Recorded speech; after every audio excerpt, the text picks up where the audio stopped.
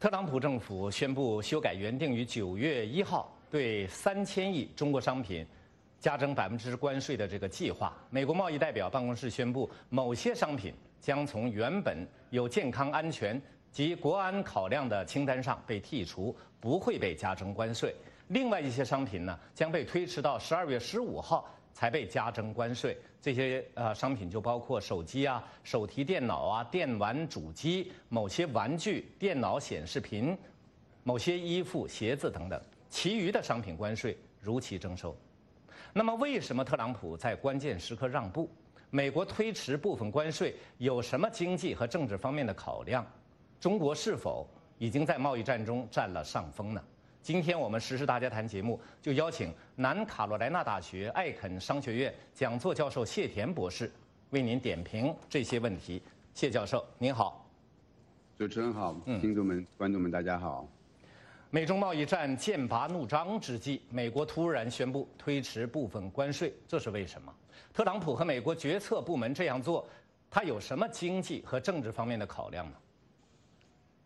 经济上面，我想不是像中共宣传那样说美国受到了什么压力。美国，我觉得消费者呢，我们没有看到这个美国因为贸易战而带来任何就是说物价方面的压力。那这是为什么美国这个推迟的话呢？我想这个实际上是跟中共的这个官员跟美国代表的一些最近这次电话会谈有关。我们也知道，实际上从上海在上海这个第12轮嘛，应该是贸易会谈的时候。之前，中共实际上已经答应了要大量购买美国农产品，但是美国代表在上海呢，发现呢，中共没有兑现他们的承诺，他们基本上就是空手而回。回到美国以后，那川普呢就非常就是生气了，他马上就把这个3000亿美元的关税呢就加上去了。那这个或者是预定在9月1号要开征，这个压力对于中共来说是显然是非常大的。我想这个极大的打击了中国的那个经济的信心。马上也导致中国这个出口和中国的顺差呢急剧下降，因而导致中共实际上因为它这个对中国最大的冲击之一呢，就是实际上就是这个中国外汇储备的减少，中共干预外汇市场人民币外汇市场的能力呢在减弱，所以呢我们才看到了出现了人民币破7的这个局面，而一旦破7以后，美国方面呢也没有容许就是说中共就是说允许它破7。所以马上就有指控中国来为货币操纵国，这个影响、这个冲击对中国来说是更大的。我想是正是因为这个冲击，使得中共现在同意，就是说打电话来说呢，跟美国的商谈以后呢，同意要就是说做出一些新的让步。我预计在未来1个星期之内，中国肯定会对美国农产品有那个大量的订单。换句话说，他们要回到这个上海会谈之前的状况。这样的话，等于实际上是给川普，我认为中共给川普提前送了一个圣诞节的礼物，而川普呢，又顺手把这个礼物呢提前送给了美国人民，因为他现在定的那些，我们看到这些推迟加征关税的这些清单呢，主要都是什么手机啊、玩具啊、衣服啊，这都是美国消费者在圣诞节期间要买礼物的主要的产品。现在呢，推到12月15号以后呢。正好说明的就是说，因为从中国把一个货柜运到美国的话，大概要19天、20天左右，这实际上正好就排除了这个事情。那么您预测呢？中国会做出让步，但是人们现在看到的都是美国方面的让步。那么美国这种做法呢，可能会让美国的一些鹰派人士感到沮丧。我来请教谢教授，美国的让步，您觉得是讨价还价的这个谈判策略啊？但是有人说是被迫让步，你怎么看这个问题？我不认为是被迫让步，因为中共现在已经说得很清楚，他现在马上，像我刚才讲的，中国肯定会大肆采购美国农产品，下来未来的那个1、2星期之内。还有一个，中共现在又准备派那个更多的贸易代表来美国，就是加入这个贸易谈判。有2点，一个是中国人民银行的行长，这个行长易纲，他原来实际上是中国外汇管理局的局长，就是操作外汇管理的。另外一个呢，他的加入。意味着中共已经承认，就是说这个货币操纵国的地位，承认他这个地位或者帽子，或者说他准备真正的跟美国来谈这个货币操纵的问题。另外一个官员我觉得更有趣儿，他的那个抬头是，职权是国家发改委的一个副主任，他实际上我认为中共已经肯定是做出了重大的让步，中共实际上在求饶了。他们准备跟美国谈这个结构性改革的问题了，才会让这个发改委的副主任到美国来。特朗普总统刚刚放过狠话，说中国已经在经济上，中国在这个经济呢，已经在贸易战中受到了严重的削弱，而美国呢，经济现在是非常稳固。那么，人们不禁要问，美国为什么要在关键时刻让步呢？这个美国的让步，我不说嘛，这个实际上是中共这个让步了。中共它让步呢，我想一个是农产品，另一个呢，它是愿意派出这个银行官员，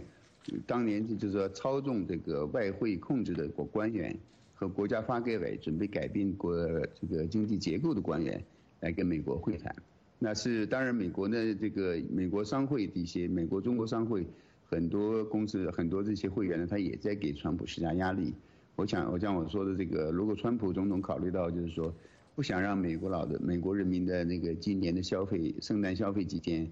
受到太多损失的话呢，他实际上是把中共求饶了以后送给美国的礼物呢，转送给了美国人民。我想因为在美国对美国来说，零售业的销售全年的销售中，其中有一半是最后的2-3个月，我们叫做 holiday shopping season。就是圣诞节销售期间那个在做出的，那这个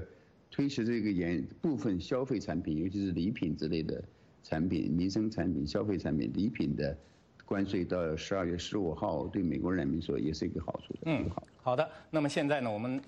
大量的网评进来，我们听听听众、观众、网友朋友们如何回应我们的嘉宾。首先是阮伟成。他说，特朗普总统上任以来做的任何事情，他的主轴都是怎么对美国有利就怎么做，对中贸易战也不例外，时松时紧。这种不着急慢慢玩的做法，对美国经济以及他自己的连任都是有好处的。对美国人来说，他的确是个好总统。这是回应这是赞同我们嘉宾的这个看法的。但是也有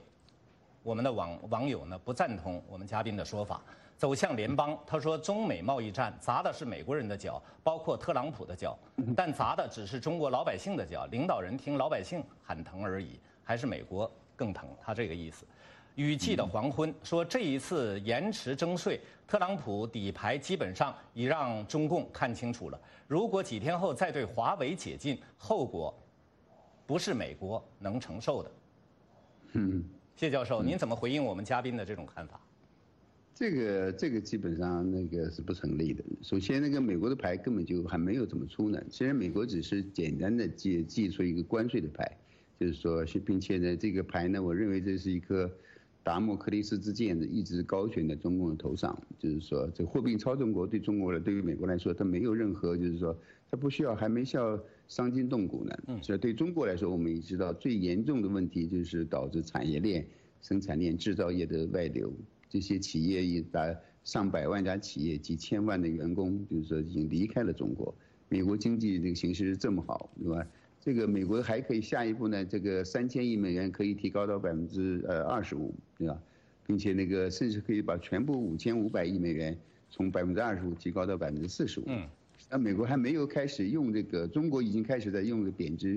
低人民币的那个货币战，美国的货币战根本就还没有想都没想过。好的，还有金融战，那么谢教授，我再请教您一个问题：有分析人士认为是呢？有分析人士这样认为，他说美中贸易战双方呢实力美国稍占上风也有人说实力不相上下，但是美国在战略方面不如中国那样深思熟虑、稳扎稳打。请教谢田教授，您对此有何评论？我看不出这个美国在战略上有什么弱势的地方。比如美国这个贸易战是美国就是说是不是一般的胜算，这是绝对的胜算。这个中共实际上根本就没有招架之地。我们看到中国经济现在是走那个急剧的走下坡路，急剧下滑。中共现在基本上是内外交困。你看那个经济下滑，又有香港的问题，有其他的贸易战的问题，就是说它实际上就是说他自己处在这种火山口之上，随时有崩溃的可能。对美国来说，它实际上对经济形势大好，并且川普的连任的那个希望也越来越大，几乎可以说我认为基本上可以说是板上钉钉了，并且对贸易战，美国希望达到的目标，不管是这个减少顺差，还是什么企业链转移，还是那个控制，就是说制止中共盗窃技术，这些一步步都在实现。好的，谢教授。谢教授，您呢看来是对特朗普总统的信心是满满的。那么，可是我们看到美国的主流媒体在这方面呢，跟您持不同的意见。我给大家随便举一些例子。《华尔街日报》今天呢，就美国政府撤回或者说呢推迟对中国的这些部分关税的这个征收关税的日期呢，发表不同看法。比如《华尔街日报》他就认为呢，说这个经济扩张几乎呢都是因为政策失误而终结。特朗普杂乱无章的贸易攻势可能会令美国经济放缓并恶化为衰退。另外一位呢，就是诺贝尔经济奖得主克鲁格曼，他说特朗普做的一切没有什么意义，他对贸易的看法没有条理，他的要求令人费解，他大大高估了自己对中国造成的损害的能力，同时呢低估了中国可能造成的损害。《华尔街日报》说，特朗普的3000亿美元新关税遭到了他的顾问们的一致反对，只有鹰派官员这个纳瓦罗支持他的观点。另外，像英国的《金融时报》也不看好这个特朗普总统的这一次的这个决定。那么，我请教谢田教授，您怎么看媒体的这些看法？像这个克鲁格曼教授的观点呢，我完全否定，也完全不赞同。因为他实际上我们要看到这些媒体就是我们认为的说这些主流媒体，实际上在这个2016年选举的时候，就是完全丧失了这个媒体的中立性。他们是90%几以上的呢一面倒的反川普。他们实际上这个反川普这些左派控制的主流媒体反川普的努力呢，到现在呢一直在进行之中。这也是为什么川普总统说他们是假媒体，就是他们确实有失这个媒体的功利和独立和公正性，这个我们已经有目共睹。好的，所以我们感谢谢田教授的点评。好，我们休息一下，稍后回来是今天时事大家谈的第二个话题：中国武警大军压境，香港抗争趋近临界点吗？不要走开，我们马上回来。